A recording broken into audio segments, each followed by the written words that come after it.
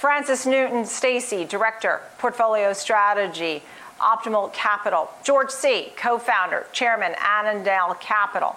So it appears to me from some notes that you have a little bit of differing views here on what Apple brings to the table and what the outlook is for the company. Francis, what's your takeaway? We've had 3 big events, the latest, of course, with the chips and the MacBooks. Tell me more.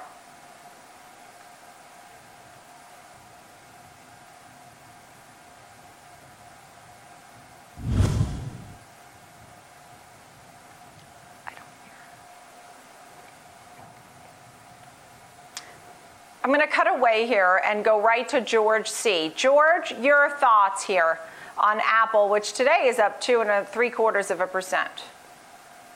I'm very impressed with Apple's resiliency, Nicole. It's just a stock that doesn't want to go down. It peaked earlier in the year about 10% higher than where it is right now, but it just refuses to have a massive sell-off because it's arguably the greatest consumer products company of ever in recorded stock market history, and it just keeps coming out with products that people just have to have. And I've been told that the next iPhone upgrade for 5G purposes will be a real big leap in the right direction for usability with the new 5G networks that are being rapidly rolled out across the country and across the world, and that should be another positive turn for Apple, its company, and its shareholders. So it's not a stock to me that you bet against. It's had such a big run.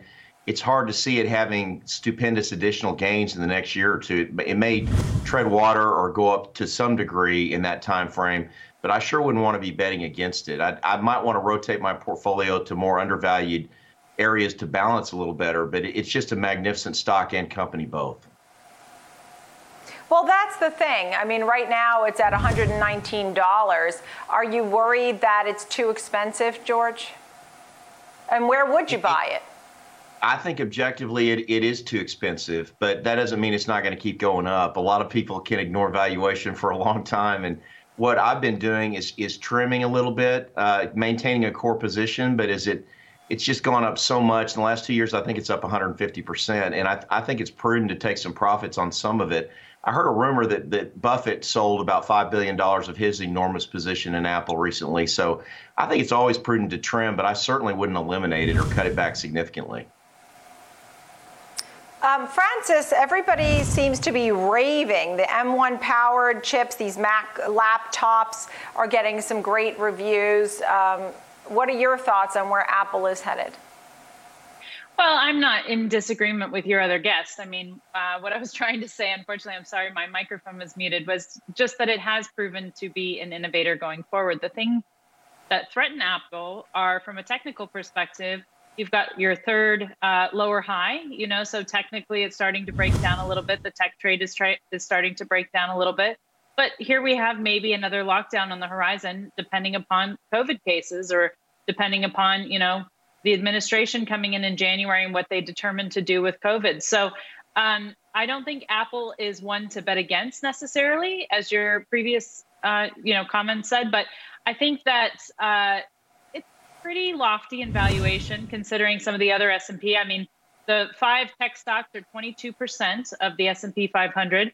And, the other 495 stocks in the S&P 400 are up 4% year to date instead of 48% from just those 5 stocks. So I do see some rotation. You will know that Apple's in trouble if it starts breaking down, below 100 basically. But in this range, it's probably fine. Depends on what your cost basis is. And if we get any kind of a deflationary shock in credit markets, then Apple's got a very, very strong balance sheet. George, let's widen it out. Are you a fan of FANG? I mean, I see the rest of them up here, Microsoft in there as well.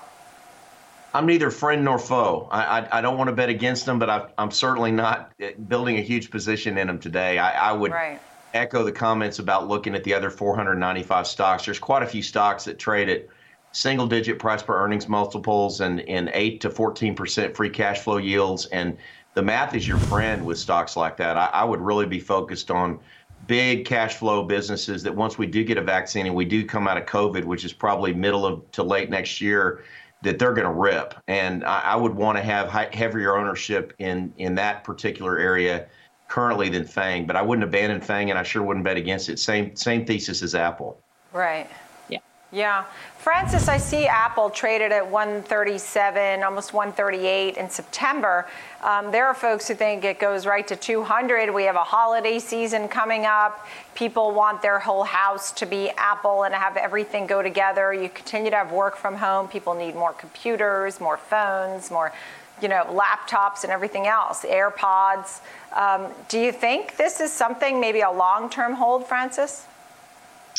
Well, certainly, but you have to think with the elevated valuations, what we're borrowing from is the future cash flows. And we are very elevated because people assumed that COVID was temporary. This was, the stay-at-home play. This was the tech play, et cetera. So even though we expect Apple to have high sales going forward and through holiday sales, a lot of that's probably baked into the valuations as is. So I don't know how much further it has to go, whether it goes and tests its all-time high. It's got to put 125 in the rearview mirror. But we're on our third lower high just from the technical perspective. So it needs a bit of a momentum boost to get back up there. Yeah, we'll watch the technical levels as well. Year to date, it's up about 62%. It's great to see you both. Love talking about Apple because I think everybody has some Apple in their portfolio, some way, shape, or form. Nice to see you both. Thank you so much. Francis Newton-Stacy, Director, Portfolio Strategy, Optimal Capital. George See, Co-founder, Chairman, Annandale Capital.